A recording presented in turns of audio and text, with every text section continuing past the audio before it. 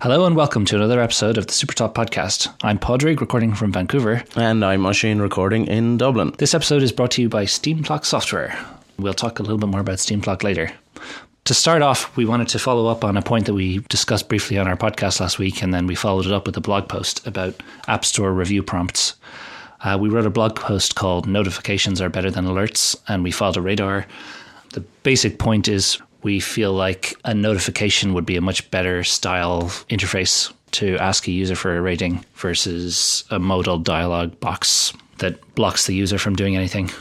We explain it all on the screenshots in the blog post, so we won't cover it all again right now. But we got some feedback on it, so we thought we'd go through some of that.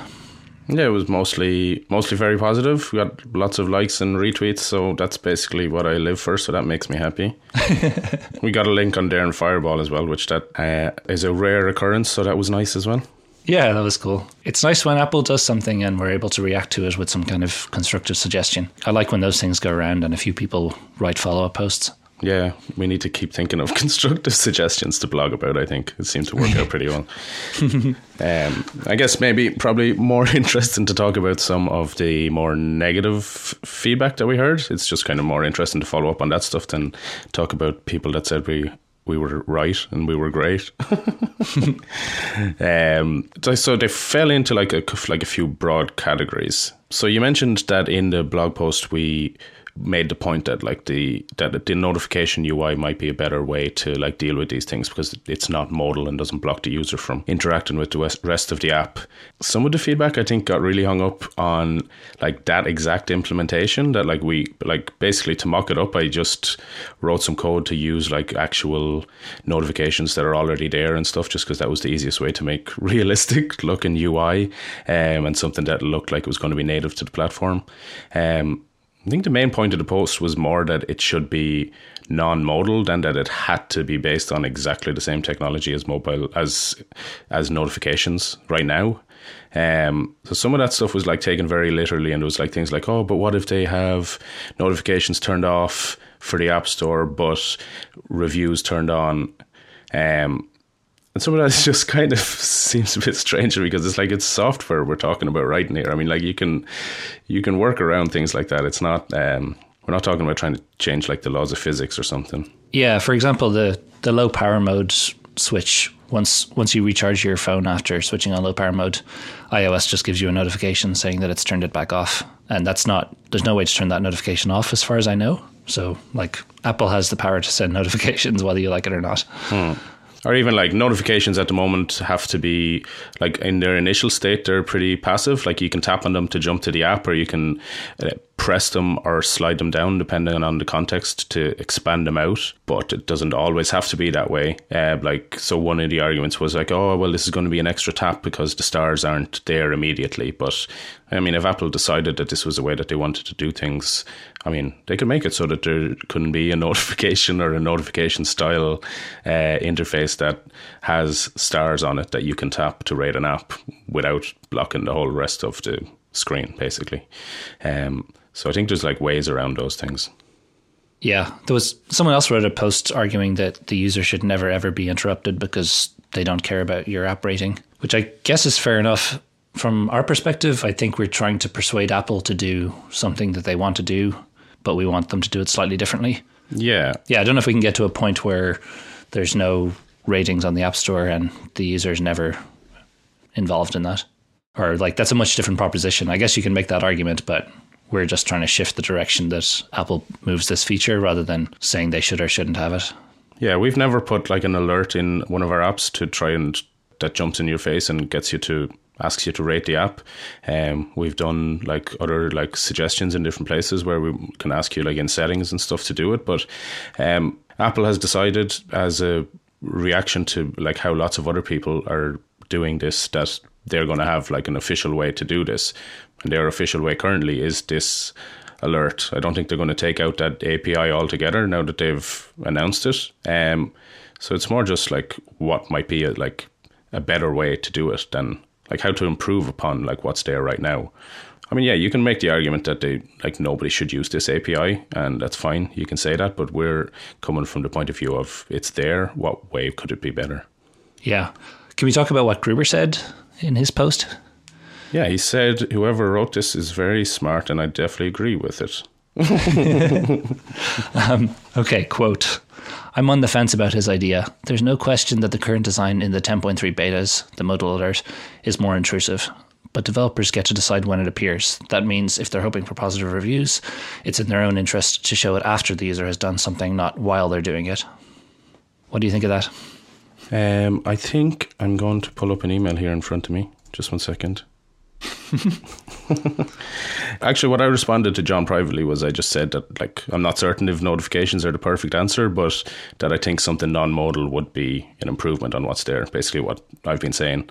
And as you wrote, it's in our interest to be tactful about when we present the alert, but in most cases I don't think there's a clear-cut line where a user still has the app on screen but doesn't have their next task in mind. So yeah, we can do our best, but like, you have the app on screen, there's a good chance, like, as careful as we can be about, like, oh, we think at the moment it might be a good time to ask, but I don't think that's clear cut in most apps. Yeah, there are maybe some apps where there's an obvious place to do it, but most of the time you're either working towards a particular task or you're leaving the app. So yeah. And it applies either way. Like, we should choose the right moment to ask the user, regardless of whether it's a modal alert or an easily ignorable one. Mm-hmm. Like, it's not, I think he's defending the concept of Apple having an intrusive modal alert at all, rather than distinguishing between the two approaches. Yeah.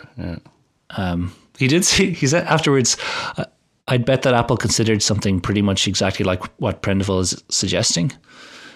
Which I don't know, like, my pet theory about how we got to the point that with the UI alert as it is now is that someone designed this alert as if it was going to be triggered off a rate this app button. And then the policy was figured out that you'd only get to show it 3 times and it would never show again if you had rated once. Well, and then they didn't change the UI to match that new intention. So showing an alert directly off a user action, if a user's tapped, yes, I'd like to rate this app, that's totally reasonable to have a modal there because they asked for it. But it's pretty weird if, like, from a user's point of view, it's just going to appear randomly now and it's going to be this annoying alert. So I could imagine that, like, yeah, just the order these decisions got made is why it is the way it is now. And so I hope that they'll go back and rethink it, because, I mean, this is what iOS 1 or iPhone OS 1 did. Like, it gave you alerts all the time. And now, I mean, there are better ways to do these things. So yeah, I'm not sure. I mean, I guess we won't know really exactly how they came to this design. The thing is, it is very much like the way ratings alerts have been done in apps that don't mind bothering the user before, and the user doesn't usually know in those apps when it's going to show or when it's not, but when it does, it blocks the screen and they can't do anything else. And Apple has followed that pattern with this design, which I think is unfortunate, but we'll see how it plays out. But thinking about this notification idea actually started me thinking a little bit more about Castro's notifications, just when I was messing around with basically sabotaging Castro's code base to make these screenshots for the blog post. And I started realizing that we weren't really making the most use of, like, what iOS 10 can do with notifications right now. Think we, like, designed, like, what we wanted to be in the notifications when it was, like, for iOS 9, when notifications were always small. There was always, like, just 2 or 3 lines, and there wasn't a way to expand them out. So it was always a case of, like, okay, what's the, like, shortest way that we can communicate what's happened and, like, direct the user into the app. Whereas even though there have been, like, actions that you could complete without going into the app, we didn't used to have, like, the description for the episode, for example, wasn't in the notification because the theory was it wouldn't fit in 2 or 3 lines. But we've started messing around with it now, and we've changed it so that the description is there, and you usually would only see maybe the first line of it in the notification that slides down from the top or that appears on the lock screen. But when you expand it out, you can see the full summary of the episode, and the actions are underneath it that you can, like, queue it at the top or the bottom of the queue, or archive it or play it right away. And it's been really cool seeing that over the last few days coming into play. Yeah, so that's in the beta now, and it should be, I guess it might even be out by the time this episode's out. Yep, hopefully. But if not, it'll be soon. Yeah, it's really interesting to me how there's a whole new way of using notifications now, that it's almost like it's like a way to multitask that you didn't have before. Like notifications previously were like, hey, something happened somewhere else, and you could tap it and go to the other app and then do something. But now when we pull this down, you can read enough of the episode summary to decide whether you want to listen to it or not, and do all your triage just through notifications. So this morning I was just reading some New York Times article about how the world is ending, and a notification came in, and I was able to pull it down and cue my podcast and then like go back to my article. And it's such a weird feeling. It was like the first time I've really felt like I'm doing multitasking on my phone, even though like you can do that 3D touch edge swipe to switch apps really quickly. It still doesn't quite feel the same as just like pulling something down, acting on it, and then throwing it away. Yeah, there's something really cool about it. There's a news company called Mic, and they have an app that's based completely on push notifications, because they can do that because it's just video and photos and text. So the idea is that you never go into the app itself. And I think that helped us see that there's a new way to do these kinds of things. Yeah, it was really interesting to me how it was like, at least initially, it was like such a small change. I was like, oh, hey, what if I put the summary into this notification? And immediately it just felt like, oh, I can like make my decisions like so much better without going to the app. And I mean, since then we started refining it, and we'll have like there's other details like to the product that will ship next week. But even just like changing up literally the text that's in the notification made a huge difference to like how useful the feature was. So that was cool to see. Yeah, it's really neat. And it brought me back to some of the complaints about notifications were like from our blog post. Some of the complaints I think were rooted in a pretty old or like out of date idea of what notifications are. Like they can arrive while you're using the app now, which didn't used to be the case. So when I was picturing the review notification coming in, I was always picturing it like while you're using the app, never that you're doing something else and then like you're in Notes typing a note and then you get asked for a Castro review. Oh yeah, that was another misunderstanding as well. Yeah, that would be horrible. Yeah. So yeah, it's interesting that there are a bunch of new uses to notifications, and maybe people's expectations are reasonably still rooted back in the iOS 9 version, even though 10 has been out for a while. Yeah, so for developers out there, I would encourage you to maybe have another think through how you can use notifications in your app, and if there's like new things that you can make possible with iOS 10. Yeah, one crazy idea you mentioned, I think, was like maybe we don't need an inbox in the app anymore, and all of your triage can happen through the notification center. Yeah, that was crazy, all right. There are one or two hitches with that, and with Castro 2 I think we've tried to stay relatively mainstream and not do anything too crazy, so maybe that's too crazy for us at the moment, but like you could do it. It would work. Yeah, and I think there's other features that we like have planned for the future where we wondered like what way would be the best way to implement them. I think there's other things that we could do with notifications beyond just like let a user know that an episode is out. So stay tuned. I will talk about those more in the future.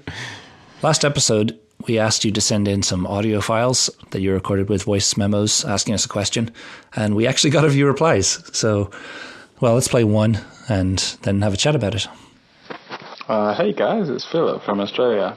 Your discussion with Jared Sinclair about podcast apps and hygiene features really piqued my interest. It made me wonder, how would you feel about contributing to open source projects that might seek to implement some of these hygiene features, say feed parsing or a playback engine?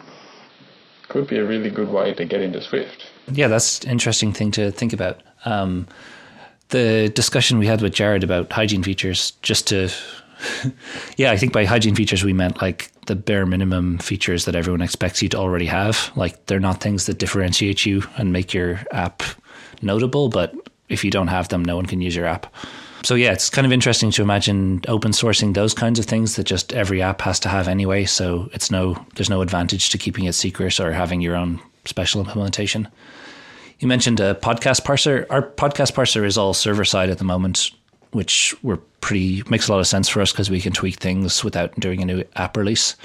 So it probably wouldn't be something we would redo in Swift, but still, I guess, potentially interesting to open source some of the server-side stuff one day. I would love if there was an open source implementation of silence removal that we could just drop in.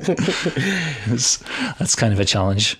It's hard for me to imagine like where the motivate, like I think maybe you have some more thoughts on this, but like where the motivation is to be open source.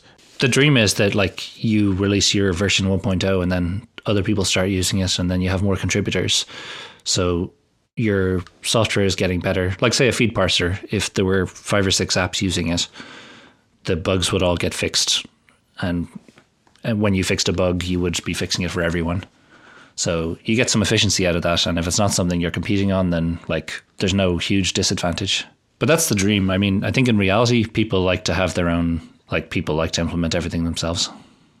Yeah, that's a good argument though. Because I guess like some of my like gut like hesitation to it is that like I feel like part of me feels like, oh well, like we've done that work now, and not that it distinguishes our app, but in some way it's like a guard against like new competitors coming in, and that like if we were like to start like open sourcing bits and pieces of things that we've already done, that like in a way it's part of it like plays to our advantage for it to be hard for somebody else to make an app. But obviously, yeah, I mean our parser and like the way we tidy up metadata in podcast feeds, that's built up over years and years of lessons from Castro 1. It's still a hygiene feature, but it's still a barrier to entry to other people. One interesting thing is the key thing about Castro 2 that's maybe unique and notable, the triage idea. That's not really something that's open sourceable because it's kind of a UI database feature more than like a technical thing. But SmartSpeed is a pretty good example of like a clear boxed off thing that maybe could be an open source project. Yeah, one thing that could have been interesting to happen like from SmartSpeed, and just in terms of like that distinction between like what is like a central feature of your app and like your central marketing point, for example, like say SmartSpeed was when Overcast launched. And like one interesting response to that would have been for us and Russell and all other like podcast app makers like to get together in some kind of way, which we never did, and decide like, okay, if we can work together on something that's going to be open source, we'll have it for ourselves and we'll share it with the rest of the community as well. And Marco will have like Overcast will have like a time period, which it did anyhow, where this was like its unique feature.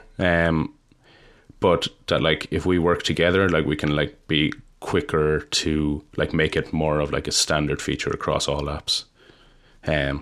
We didn't do that though. There was a problem a few months back where our iTunes search queries were getting blocked because they added a new rate limit that was much stricter than before. So like all of our users' searches were going through our server and then from there to Apple. And then Apple was seeing like 50 requests a minute come through and deciding to block it for a while. They've since gone back, but at that point, I really thought Apple could just turn off this infrastructure anytime. And it's kind of the core database for all podcast feeds. Like that's the one place that every app can rely on, being able to look up podcasts. So I remember at the time when it was broken and it seemed like it might not come back because it was gone for like a week. I talked to Russell a little bit Russell from Pocket Casts about like maybe a few of the big apps could get together and just make the most basic infrastructure, and then we share the costs of it. And it's not a big business venture or anything like that. It's just a thing so that infrastructure exists. But then search came back and the motivation to spend time on that went away. There are various groups working on open source standards of things to change, like what could come after RSS feeds or how to add different things to RSS feeds. And that stuff's interesting, but it's a real commitment to go along with any of those things. Like even if we'd just done like a basic iTunes search replacement, that would have been a few months' work of a project. So you really need to believe that it's going to work out or that it's going to give you some advantage or before you can spend time on it. Yeah, some of this, it kind of reminds me of Pod Wrangler, David Smith's podcast app, which is based off his back end of Feed Wrangler. But he opened up that API where, like in theory, then people could come along and write a podcast app and wouldn't need to worry about like polling feeds themselves, or like setting up like their own server sync infrastructure that like they could rely on the PodWrangler backend. And FeedWrangler has been integrated in a bunch of RSS readers, including Unread. But I don't think I ever saw an app that used PodWrangler as the backend. Like, I wonder if part of what could have like helped something like that take off more is if it was more of like a community project, like what you're describing, where like more than one person was like developing it and like contributing to it. Yeah.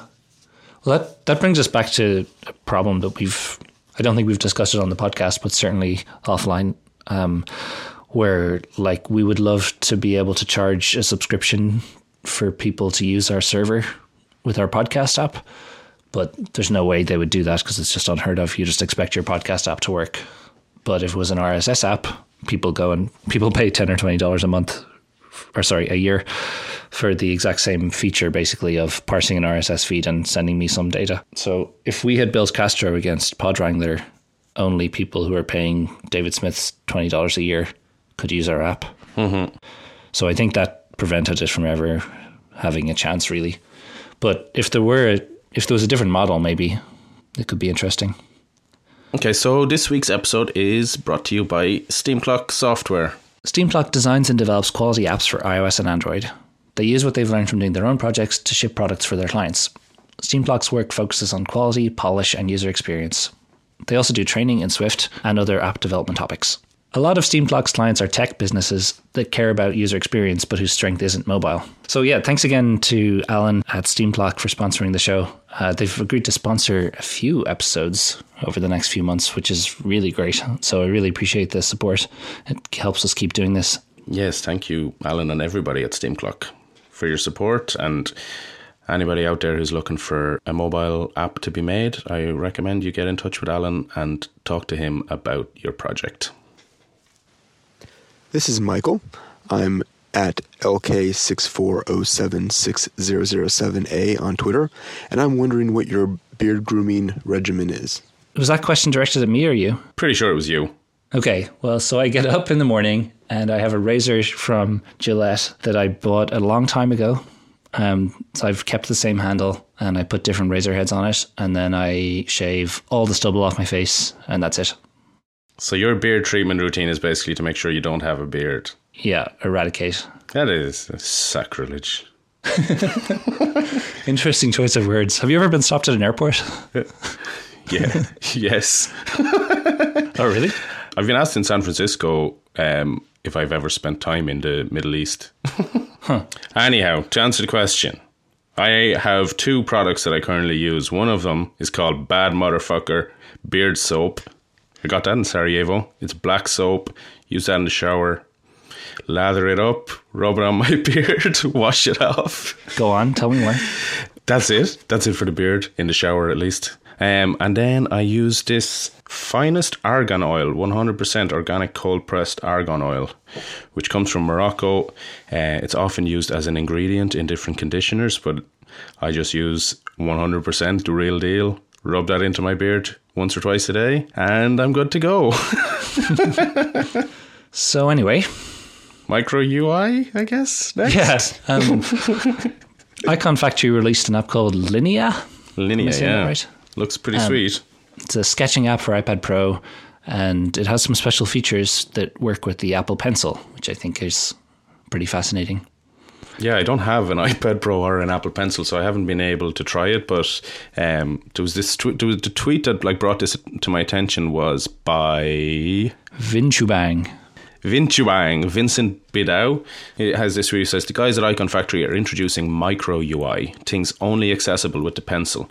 And there's these tiny little sliders on the right-hand side of the screen in this photo that you would never be able to use with your finger. But like if you're using this app with your Apple Pencil to sketch, you can like quickly adjust things using those sliders, which is really interesting to see like this as a potentially like a new paradigm for iPad Pro, at least for now. If we were doing stuff pencil related, it would definitely be very interesting to start thinking about new ways to like introduce stuff like that. The amount of complexity you could have on the screen, like I guess a mouse does that, right? Like you can You can click a single pixel with the mouse. Mm-hmm. Obviously, it's kind of awkward to target one, but the target area can be way, way smaller than a finger.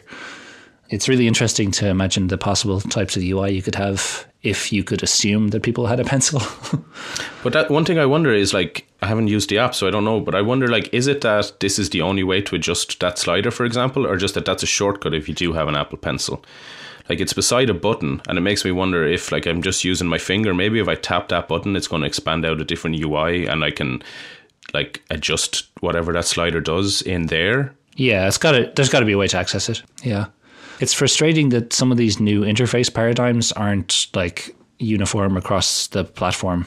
Like, I know they can't release a new version of every device anytime they want to add anything, but they don't seem to rush to, like, 3D Touch, for example, still isn't on the 5 SE, which they're selling today. So if anyone wanted to make an interesting UI that depended on that, they can't. And they can't in a year either, even if it does change, because it takes a long time for devices to cycle through.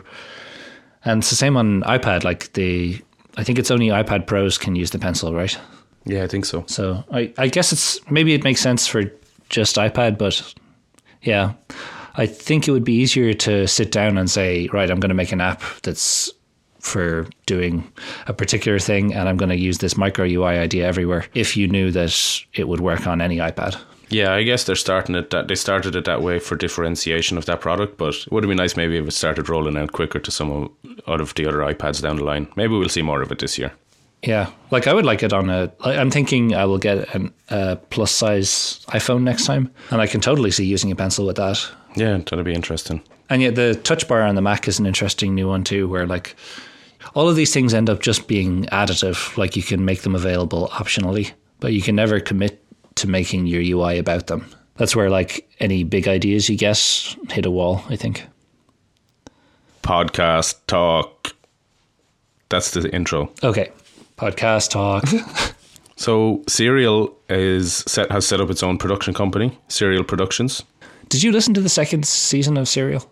Yeah, I listened to it. I'm pretty sure I listened to it, but I don't remember it as well as I do the first one. Yeah. Well, they still know how to make a good show anyway. The first podcast is going to be called S-Town. Yeah, it's coming in March. What's actually really interesting about it is that they're going to release every episode simultaneously.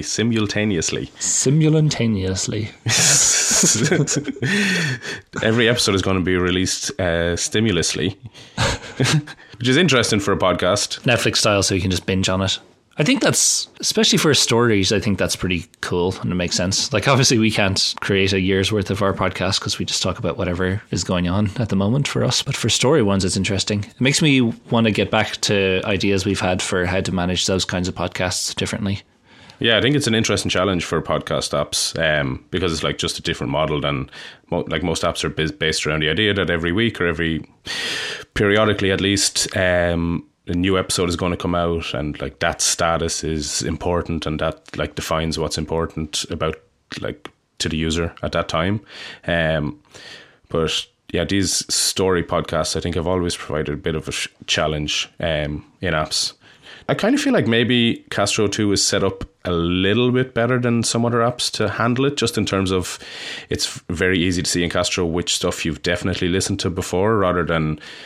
Yeah, it's much clearer whether it's played or unplayed in Castro, where like most apps use that status to also mean new.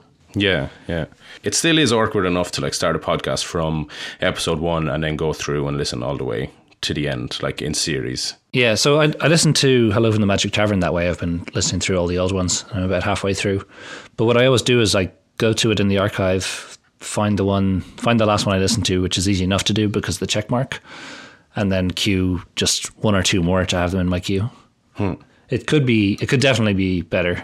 Even just one of the most basic ideas we had for it was that the archive, like when you're viewing the full podcast, that it would remember your scroll position. I could still use that same process, but it would be a little bit faster to find the episode. Yeah, this was one area as well where I actually started wondering, like, could this be like an interesting way to use notifications that isn't just based on, okay, this episode is new, like you can use notifications in a different way. Like, you know, the way when you get into the end of like an episode on Netflix or whatever, or when the credits come on Netflix, like it'll slide over, like offer to like automatically like start the next episode or like jump to the next episode immediately. Like one kind of interesting thing to do with notifications could be that like if you're listening to one of these shows, which we basically would determine by like if there is more episodes ahead of this that you haven't listened to yet, once you're reaching the end of the episode, like a notification could pop down and ask like, do you want to like queue up the next one to go next, or like add that to the end of your queue, or just ignore it? Yeah, that'd be really sweet. I love the idea of using those notifications for interacting with the app versus it just giving you information. Yeah, we should do more on that.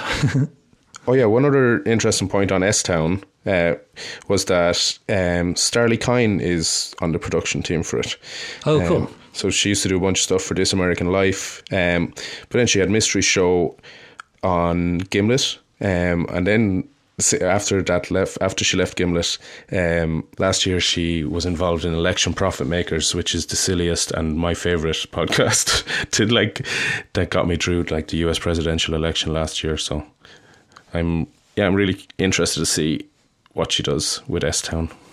Yeah, I'm looking forward to it.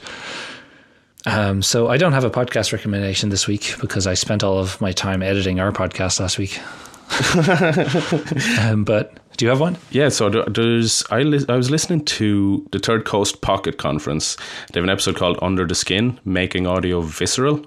I should warn that it's very, very much not suitable for work. It's recorded live in front of an audience, I think in London or in the UK, and the presenter, I can't remember her name right now, sorry, but like she plays a bunch of audio clips from different podcasts and different radio productions, and what ties them together is that it's all about like audio that provokes a physical reaction, that like you actually physically feel something in your body while you're listening to it, which is like a very interesting premise for like a live show, I think. Is it like you hear someone vomiting and then you want to vomit? Sometimes it's more subtle than that. Sometimes it's maybe not quite. Sometimes it's quite on the nose, but a lot of it is actually about like body noises, which I don't think there's any vomit mentioned in the episode, but there's stuff about like about fear and stuff that gets your adrenaline pumping, or like some of the episodes are about sexual excitement. One interesting part about the whole thing is like this premise that like about the difference between audio that is produced for radio and audio that is produced for podcasts. The idea is that the idea that's presented is that like this type of audio that makes you like really physically react to it, like is maybe like too much for radio, because producers like are very wary of like anything that like might potentially like put people off or make people like change the channel. Right. But in podcasts, like you've like more explicitly seeked this stuff out, and maybe you're more open to something that's going to give you a different experience than usual. So it like basically opens up like a world of possibilities for people to experiment with audio in that way. And radio is often just like someone will have a radio on in a store, or like there's less control over you listening to it individually.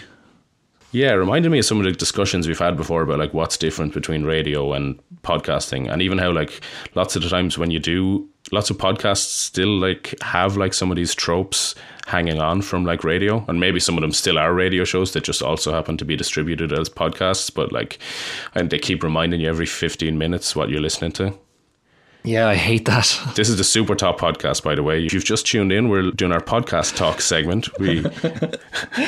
We're discussing the Third Coast Pocket Conference podcast. One thing that jumped to mind when I heard even just the title of this podcast was this episode of State of the Reunion, The Hospital Always Wins, that I think we've referenced a few times as like our favourite podcast ever. Yeah, it's amazing. But like there's one part particularly in that episode where like there's a whisper that kind of sounds like as if it came from behind you, and I just remembered my first time listening to it just like jumping, just be getting so scared by this whisper, like having a really strong fear reaction to it. Yeah, I remember being in the metro or the subway, whatever it's called, in New York, and listening to that one. And like the story is based in New York, and it's about a schizophrenic guy who kills somebody, and you're like, they're, I guess, trying to tell us what it's like to have voices in your head, and then just all of a sudden it really does sound like it's from behind you. And yeah, so it's so interesting to find these things that are uniquely podcast things, that this isn't just a new way to distribute radio. There are some things that work better on podcasts. Yeah, so we'll keep looking for more episodes. Well, thanks again to Steamclock for sponsoring the show. If you'd like to sponsor us, contact us at support@supertop.co.com. No, it's .co. If you email .com, we won't get your email. And you won't get to support this incredible show. And thanks to Jason Kish, Philip Blackwell, and Michael Lazio for sending in their audio. Keep sending us your comments and questions to that same email address, support@supertop.co. We'll finish up the show now with Jason's bit. Hey, this is Jason from the United States. Please, God, save us.